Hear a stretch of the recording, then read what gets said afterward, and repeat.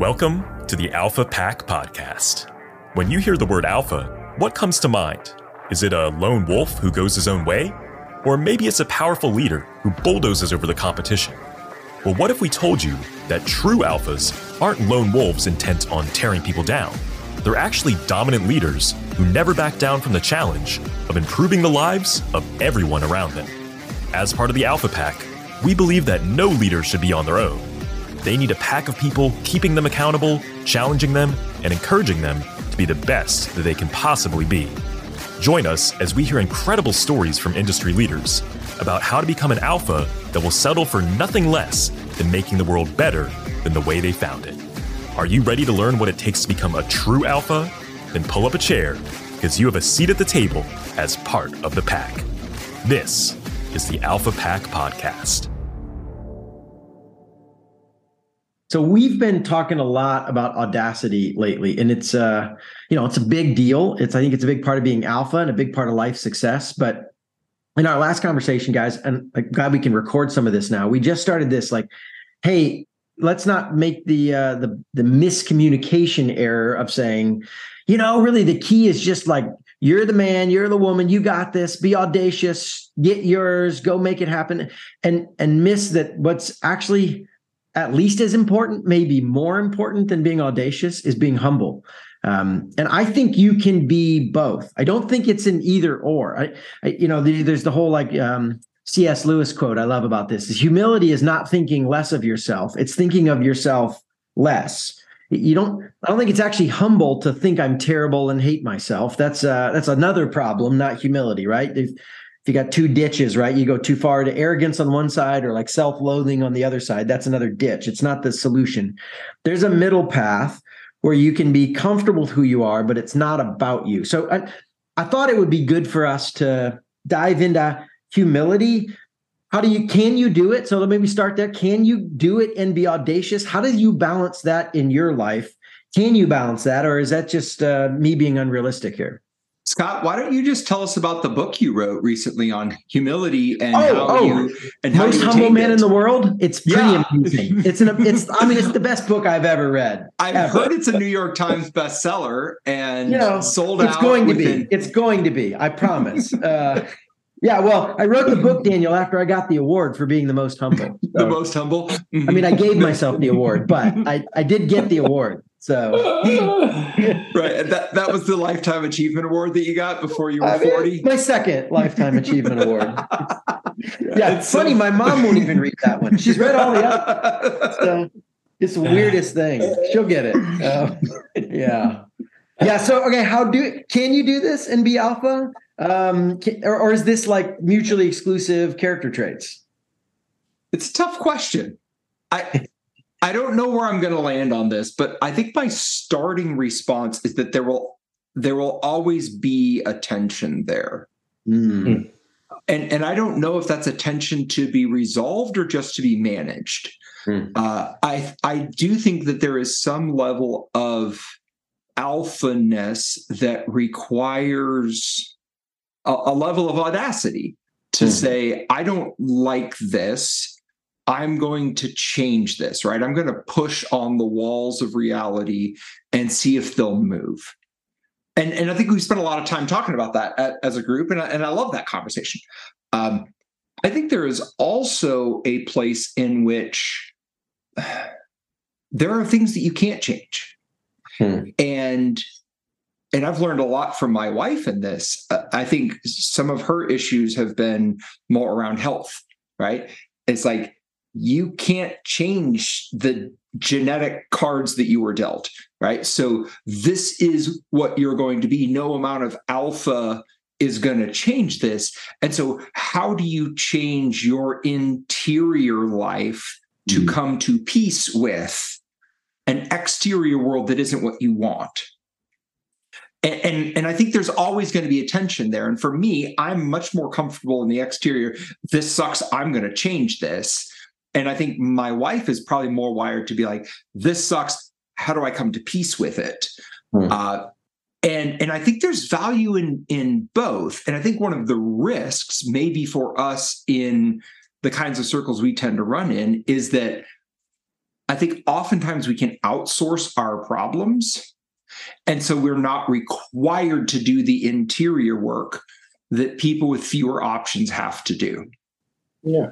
So maybe I've taken us way off topic here, but I think humility is tied into that. Of there's some level of audacity that I can change reality to some extent, not perfectly, but there's an audacity there.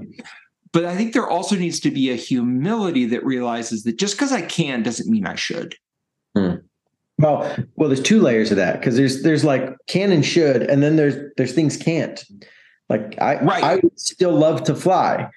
I've done skydiving and paragliding and all sorts of stuff to get close to it, but I still cannot, on my own power, launch through the sky like Superman or Neo in the Matrix. And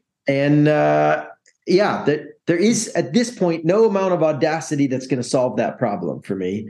And so there's things I can't, and there's things I can that I shouldn't. And so, like, what do you mean by humility? Is it accepting the things that are out of your control, or is it even when it's in your control, choosing not to exercise them? Maybe that's where we need to start. Is what does humility look like? What do you define? Yeah. I think also being careful to not link audacity and pride, right? Like, I do think those are different. I mean, I think we've had some conversation around that, but I think audacity is more, I have the gumption, desire, maybe, strength, inner or outer, to give it a shot, to try to stretch the boundaries. I think pride is this almost like self-inflated view that I can't mess up, or that nothing's going to go wrong, or there's not going to be any real challenges. And I think those are really uniquely different in the way that you approach them. And then I think humility is, the flip side of, I think there's a lot of audacity at times in being humble, right? I mean, I've been in places where it takes just as much audacity to be quiet, to step back, to let others shine, to kind of give others the opportunity to win or pursue their dreams. Like, there's a lot there that, like, audacity, I don't think sits at another spectrum of humility. I think it's how do you work with the interplay of them. I think pride and humbleness do, but I also really think most of the time pride and audacity do, if you really kind of frame it the right way. This is clicking for me, because let me define it this way. Audacity is how aggressive and grand and hard I push to accomplish something, right? It's not exactly right, but it's how far am I reaching? But humility is more about whether the goal is about making myself look awesome and feel awesome, or whether it's serving something bigger than myself. Exactly. So I can be audacious in trying to set somebody else up and help them win, and audacious in how I serve, and audacious and it's not about me. That's right. And I can be prideful. It's all about me. And that could make me act audaciously. But again, the audacity is just how far do I reach? And the humility is for whose benefit and who's it about? I think the humility piece for me is always just a correct understanding of your place in the story. Whatever that is. Ooh. But I think it's really just a correct framing of that. And I think pride is an overinflated view of your role in the story. And I think you have to be audacious to know the difference. Like, I really did. Well, and I think it's also a bit, it's funny when we kind of get talking about this more and more. I think this kind of starts to join into almost like, mature alpha, immature alpha, in the sense that, like, as you're coming into it, I think there's a sense that, like, I'm highly intelligent, I've got a lot of horsepower, whatever you would say, and then I should apply it everywhere. And to some extent, I think that's the immature alpha, which is anti-humble to some extent. I think it gets to more where do I properly use my audacity? And really kind of, I think that starts to link up to purpose. Like I've got this audaciousness. Where do I apply it for whether it's bang for the buck, whether it's you feel more of a calling to it? I just think it's kind of one of those things. Like, I think this very much joins in some ways to our conversation around the saying no. Like, it's many times I find it's not a matter of can I do something, but more should I do something? Like, someone may come and say, hey, can you do this? Can you do that? And it's like, I look at my abilities and I'm like, I could, but I think that there would be other people who could also do this. And me getting in there would not maybe serve the greater good of the organization, or, even the greater good of my time and resources. So I think it's just to be alpha and humble, I think is a more of a mature thing, because I think an immature alpha would say, I've got all this horsepower, I can push on all these walls. Why wouldn't I push on all walls? Mm-hmm. Why wouldn't I? So I think that it is something that kind of grows. But I think humility is an important part, because, I think that we've also talked in other podcasts about unhealthy alphas, in the sense that toxic alphas. And I think really, I don't think there's any path shorter to toxic alpha than one that's full of pride. Like one that is, everything is a nail when you're a hammer kind of thing. I think that's dangerous and just not good. I think our relationship interaction, could be a good petri dish to maybe talk about this a little bit as well. But I do a lot of building of partnerships, putting deals together, really trying to frame kind of win together opportunities for people. And I think, our relationship has definitely been one of those between the four of us. But I really think there's at times that the best ideas come out of people willing to be audacious but humble. Because a lot of people I know are not necessarily, they're very skilled, right? Like they might have a lot of ability to even contribute to something. I'm thinking about, I'm putting a deal together on a piece of medical technology right now. And, I'm probably the most audacious guy in we should put this deal together. We can make a difference. It can really help. I'm not necessarily the smartest guy around that table, around that actual device. Mm-hmm. But if it wasn't for my audacity and a little bit of that, those 3 or 4 other people would have never even had that opportunity. And that's not necessarily prideful as much as it is, somebody's got to go kind of put it together, to curate it, to set it up, to tee it up. And I think that's a lot of where, if you can do that and have that ability to say, I'm willing to risk or kind of put myself out there, but a humility as well, know, hey, I need to involve others. I want to put others in, and I'm going to give others an opportunity to win in this too. To me, I think that kind of sets how you balance that. You kind of said it's 2 sides of the gutter. And it's well, how do you ride down the middle of the road? And I really think, again, you keep all of that for yourself. You could say, you know what, I'll just go read all the literature. I'll figure it out. I'm audacious enough to, go to med school. Sure, I'll do that, But at the end of the day, I think it's a humility that really builds a lot of value.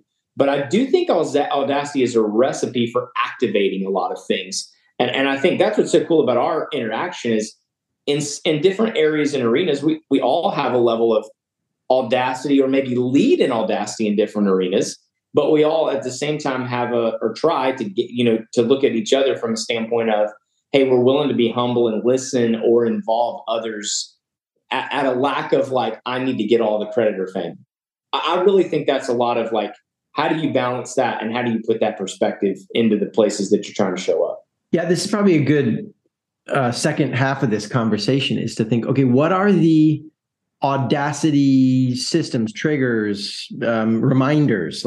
How do you, because let's be honest, part of my life story, and I know all yours well enough to say it's true for all of us, the more successful we get, the more there are people who will tell us, even sometimes explicitly, you're the man, you should get what you want. You're the best, you're good at this, or hey, you got this. And as my skills grow, it makes me more confident. I should try this. And so there's a lot of forces that would pull me out of this humble, it's not about me mindset, and to be no, dude, make it about you. Go get it. So I need lots of regular things in my life to remind me. I love the way you said it, Jay. Remind me of my true place in the story. Who am I really, and what's really going on, and what's the real story? And so what are those triggers for you guys? What are those plumb lines or they pull you back to plumb. I don't know the construction version of that. What is the tool that makes you plumb? But the plumber, I don't think that's the same context. This is Scott experiencing humility right now. Wanders into a construction analogy. Is like, well, I read a fantasy novel with a guy who did some construction. Does that count? Is that not the same thing? No. No. Yeah, no. If you guys we don't remember this. My wife, when we got married, had more tools, and to this day in my house, we have a power drill, and it's my wife's power drill. I was like, "Hey, where's Mom's drill?" Like, "Oh yeah, it's Mom's drill's over there." Pink. It's black and orange. She doesn't like to be quite standard, but yes, it's Mommy's power drill. Has anybody seen Mommy's power drill? Oh man. So I'm the last guy who should talk about technical terms in construction. So one of the things that, and I hope this isn't a rabbit trail away from what we're doing, but I think it's also one of those things. I think that humility is not only a matter of using your audaciousness or alpha in a particular area, but I think it's also like, where is the organization or the group or the person willing to be receptive to it? Like I found that early on in my journey of this is that sometimes like I chose to be audacious in areas that were unwilling or unready to put it to work. And it ended up being a frustration both for the organization and for me. And so I think to some extent, if I feel really strongly about an area needing to be pushed and I think I can be effective and I think I can partner, then obviously I will. But I do think that there is a, kind of takes two to tango to some extent. Like, I think that's a big conversation and probably an entirely other episode, frankly. Yeah. When you show up, if the organization you're a part of is not ready for it, how do you be alpha when they don't want you to be? That's a big one. Maybe we can move that as a separate topic, but I just think like one of the ways that humility at least showed up for me in some of this alpha stuff was I was asked for, to be a part of some leadership and to bring some of what I would consider some of my audacious kind of alpha things to the table. And the organization just wasn't ready, wasn't interested. And it was one of those things like I could have stayed and like really grinded the axe and made a stink and all the rest. And I think there was just one of those things. It wasn't so much that I was wrong, or it wasn't so much that I wasn't even, playing the role that was asked of me. It was just like, but it wasn't the right time. And so I think it's just kind of that place where you go, hey, I'm not so tied to, I have to use my alpha to prove it to myself. I think that the humility thing often comes with like a certain amount of self-knowledge, a certain amount of self-confidence, audaciousness to say, hey, I don't have to apply it everywhere. I think that's good. Yeah, I would agree. And I do think that's a deep conversation is how do you know when to push? How do you know when to back off? How do you manage that? But I'll recognize that, yes, you have to have a sufficient humility in that moment to not prove yourself right at the cost of burning the organization down. And I also think, and not to sidetrack all of our conversation, but I think a lot of times it's very easy as an alpha to like link on to I'm an audacious person, and it becomes identity rather than a tool to be used. Right? Wow, that's good. And I think that's where humility really goes awry, is all of these things are tools. Like audaciousness is a tool to use at certain times. Yes. Humility is a tool to use at certain times. Again, correctly understanding the goal, the purpose, the story. And I really think that's where it gets off kilter for a lot of people, is when it becomes, I'm almost associating who I am with the tool or the trait that I'm used to using. Then if I get in an organization like that, I've almost lost myself because I can't use that tool, instead of being able to say, look, I've got a lot of different tools in the tool belt.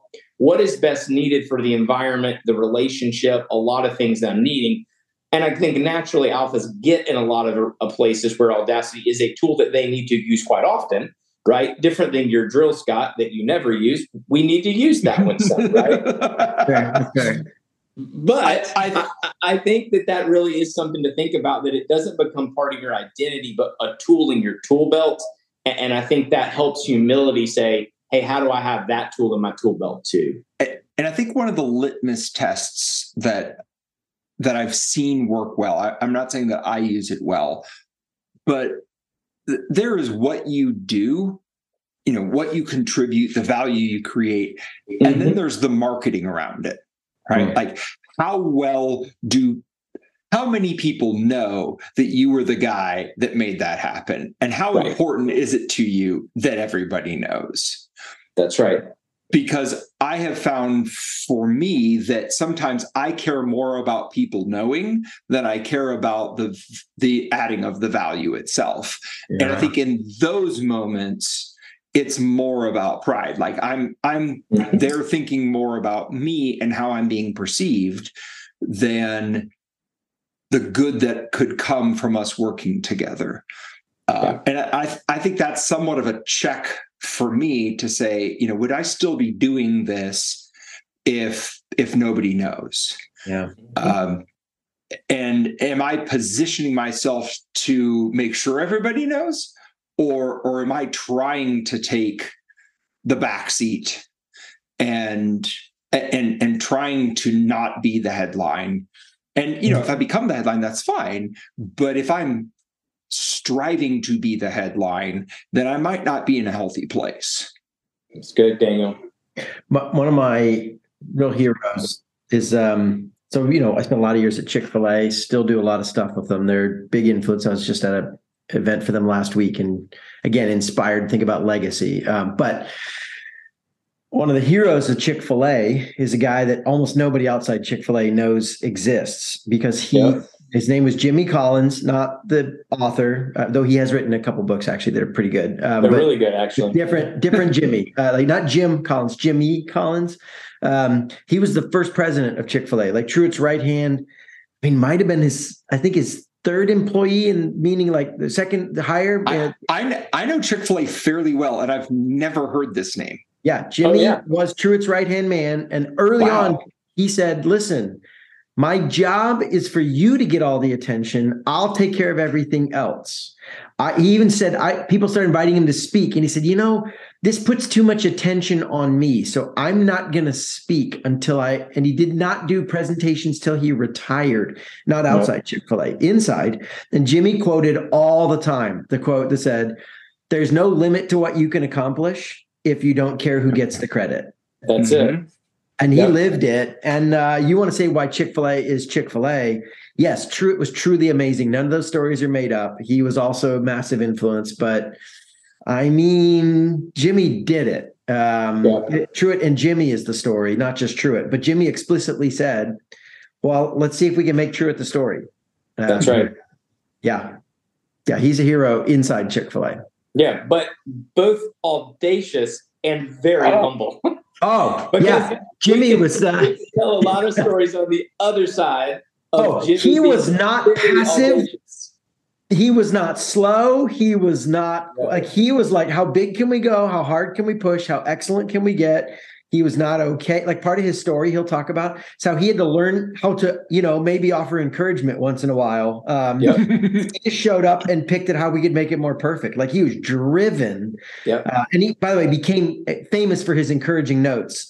He got really good at it, became a really motivational guy. But Jimmy was not a softie. Heck no. Yeah, that's a great example of, I think, audacious and humble at the same time, Scott. Okay, so how do you guys do this?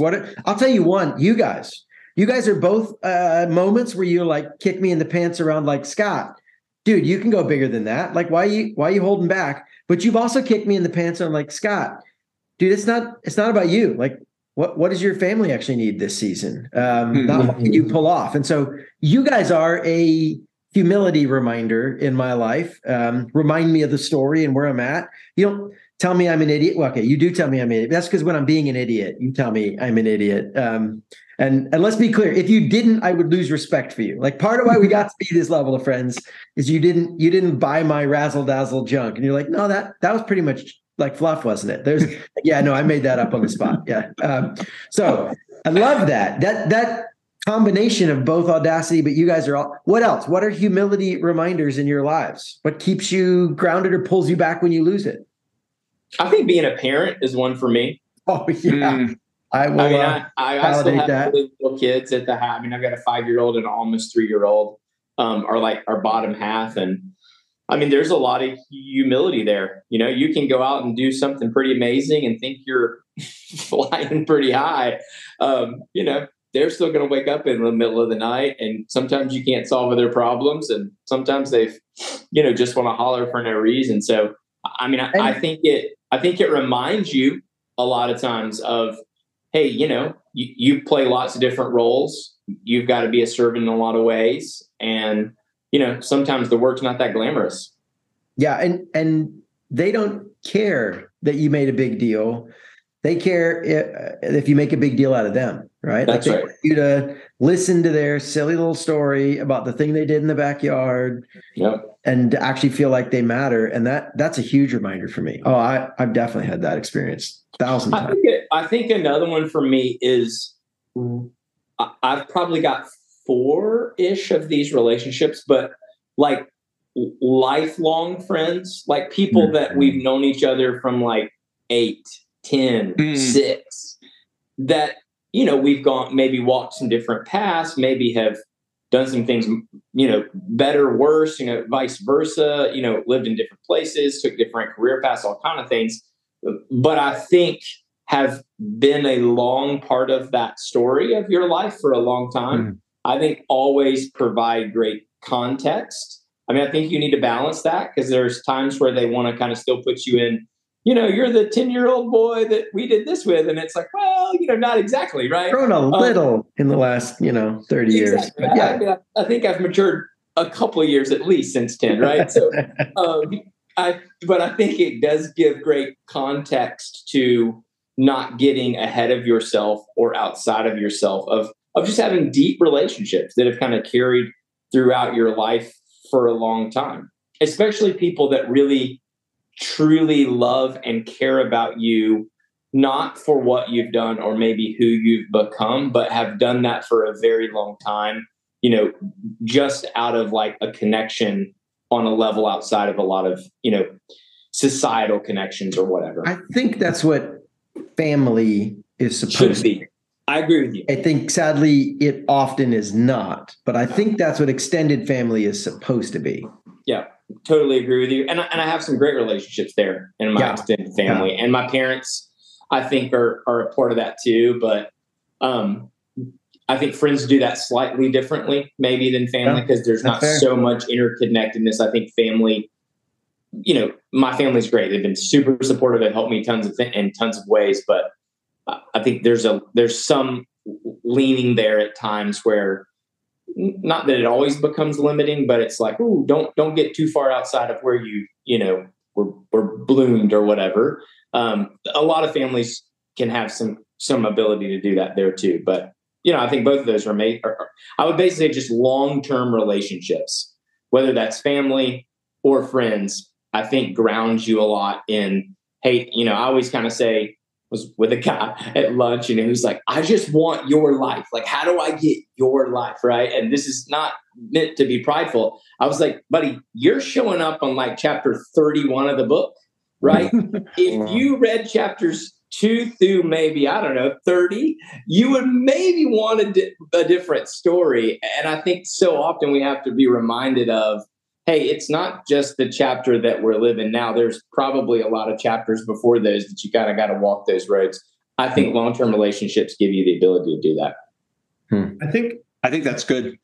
I'm interested in what are the other like any daily practices or regular things. I would say one of the things that, you know, having a faith practice, I think, is incredibly important here. I mean, all of us, I think, pretty strongly share a similar faith background in the Christian faith, and just looking at some of the, you know, obviously scripture or whatever else, but just looking at, you know, the person of Jesus who, you know, based on, you know, the story of the Bible and of Christianity, like God-man decided to come and live a life amongst us, and taught a lot about humility, taught a lot about I mean, he straight said things like, "I didn't come to be served, but to serve." Sure. And if that's the guy we're supposed to be like, okay, no, that's a big reality check for me too. You're talking about living in the story, right? And I think it's one of those things where, I think you can see popular, terminology or popular concepts like servant leadership and those kind of things spring up, in business and whatever else. But I just think having something to believe in bigger than yourself, which checks you to some extent. And, I mean, obviously we all believe quite strongly in Christianity, but I think that even outside of Christianity, I think having a faith practice or having a larger context that you are not the center of the story, that your life has context greater than yourself, I think is a really important practice to be a part of. Yeah. Yeah. I would maybe layer on to that the thought that I have and the practice I try to exercise, but not very consistent, is just really a question of where's my focus right now. Because if my focus is on me and my contribution to the story, I'm probably not focused on the right thing. And you can even think about yourself within the context of the bigger story, but be focused more on me than the story. Sure. And so it's easy to kind of start with that mentality and then still end up very prideful. At least for me, maybe that's a personal problem. Let's put it this way.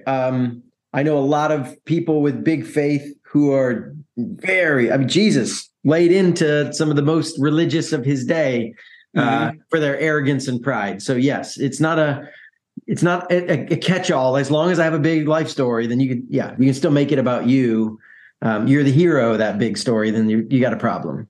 Yeah. And so I think if I'm looking at myself, if I'm looking at how I'm being perceived, I think in an age of Instagram influencers, this is a really timely thing of, so much concern about image and how are people looking at me, and am I being perceived as this, that, or the other thing?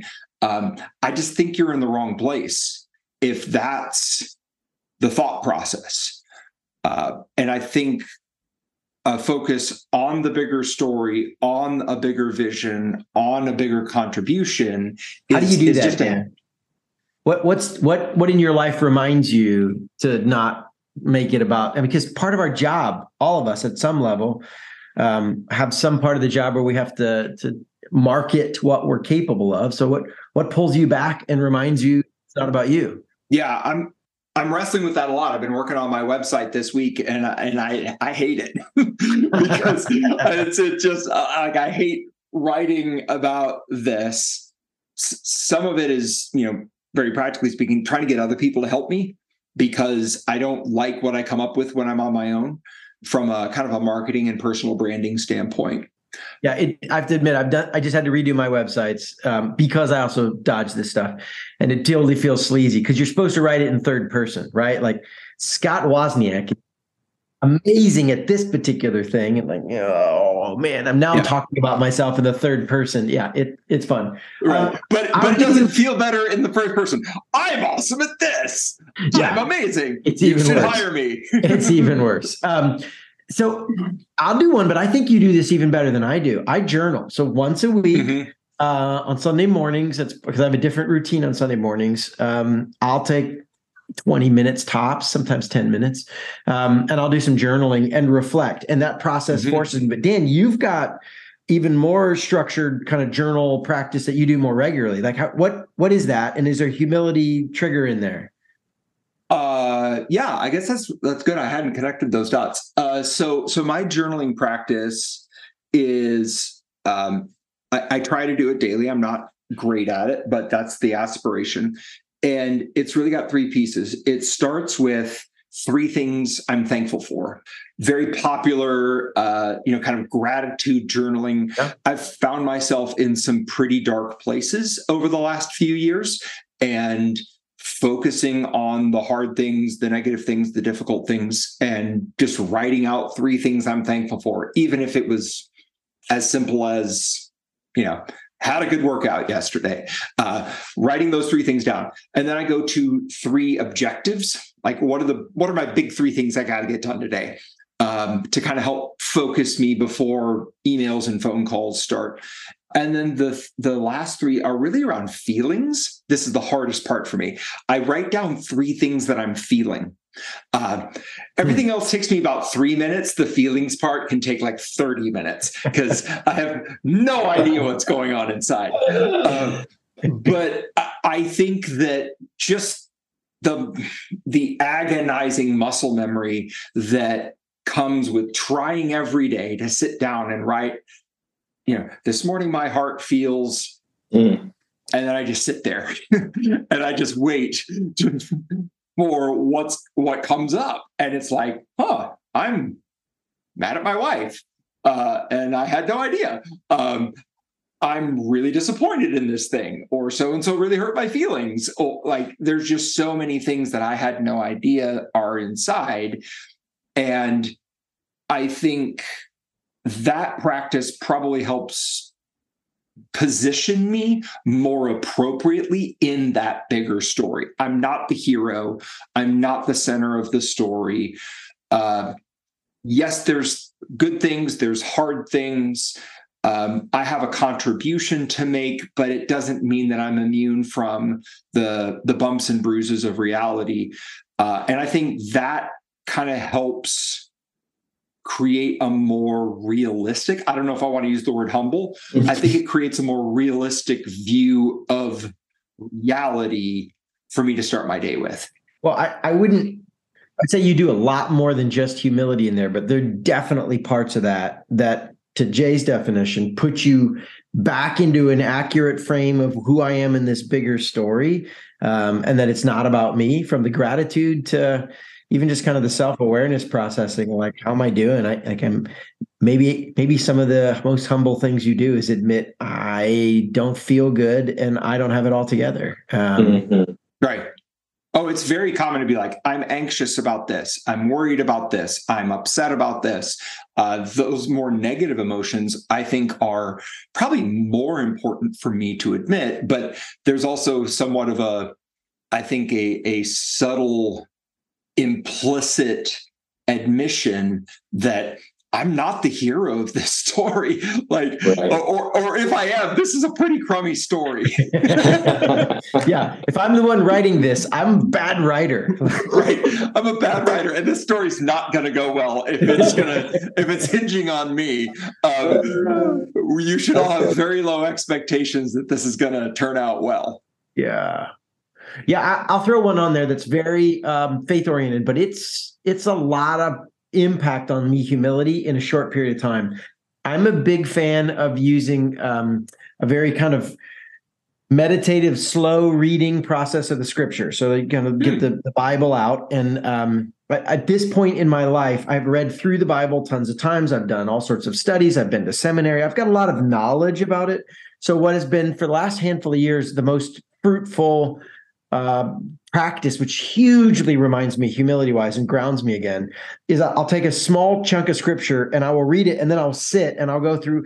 Is an ancient practice called Lectio Divino, and what is the words of the scripture, right? What's the actual text saying? What are the message? Then I pray through it. I basically make a talk to God about it. Hey, here's what it's saying. Here's what I'm thinking. Here's how I'm responding process. Then I sit in silence and say, what do you want to say to me, if anything? And he doesn't always make a big deal, but I wait for any sort of message or impression or feeling or promptings. And then I read through it again as kind of a bookend to say, let's just kind of recapture it's like 10% reading it and 80% talking, like praying about it and just sitting in silence. And total 3 to 5 minutes on a single little section. I mean, you can do this deeply over long periods of sections and spend hours on this, but I mean, and sometimes in 3 to 5 minutes, it's like, I'm just back in the Psalm 23, the Lord is my shepherd. I'll have no needs with him. Right. And so I'm just like, wait, what if he is, I'm a sheep and a shepherd. And what does that mean? And I talk about it. And then I just sit and soak in that a minute.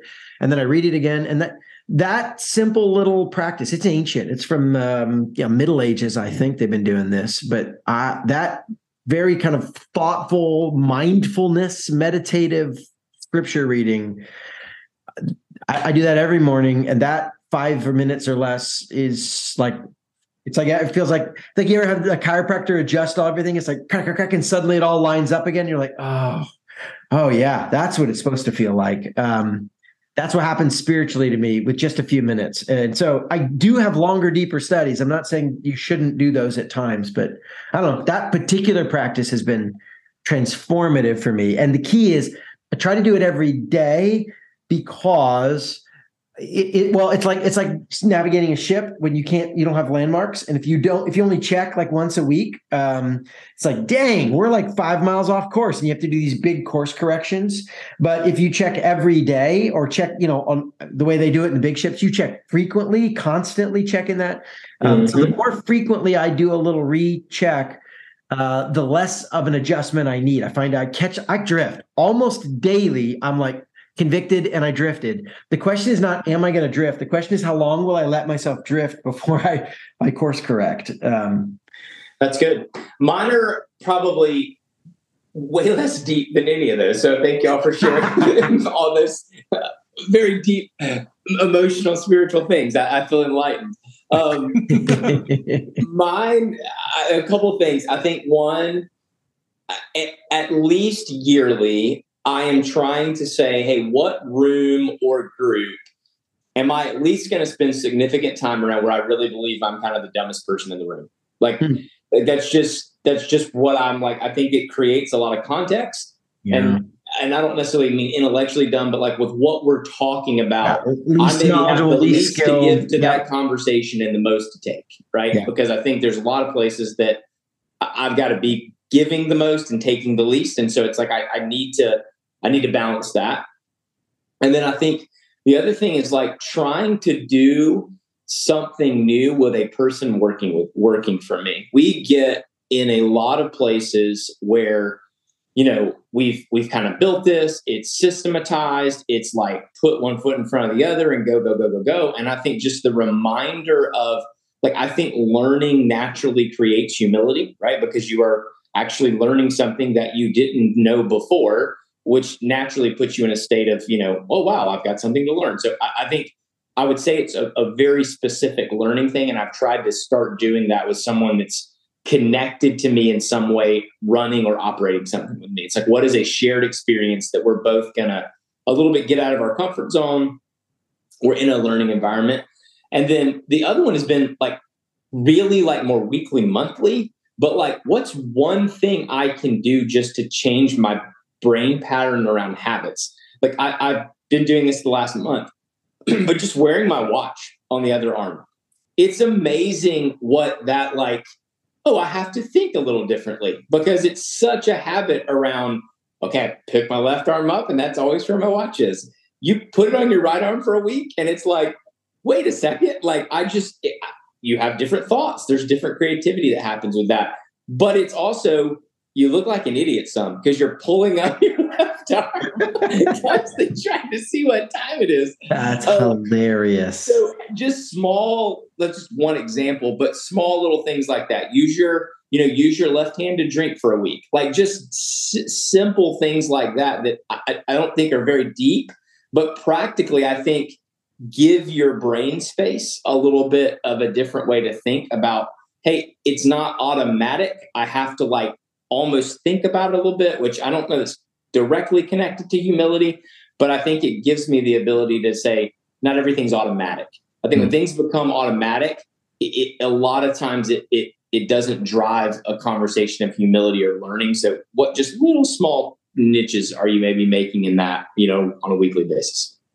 And I think something you just said, Jay, is maybe one of the ideas that we can kind of wrap up on is in the sense that I think that whether it's from a learning perspective, whether it's from making constant course corrections to the way that you think about something or yourself or the people you work with or the people you live with, I think this element, the more we've talked about it, the more I think being humble and having humility is a key part of being alpha. Because if you aren't humble and you're not willing to continue to learn and continue to grow and continue to consider some of your thought processes or something else as something you need to continue to dig deeper in, then it's easy to get stale. It's easy to get stuck. So in some ways, not only is it something that is good and healthy as a person, but the more we talk about it, the more it seems like, humility is almost a key part of being alpha if you really want to take alpha for the long run. You've been listening to the Alpha Pack Podcast. To learn more about how you can implement the strategies and insight discussed in today's episode, make sure to check out the show notes page and follow the pack on www.alphapackcommunity.com. Until next time, we hope you settle for nothing less than making the world better than the way you found it. Stay alpha.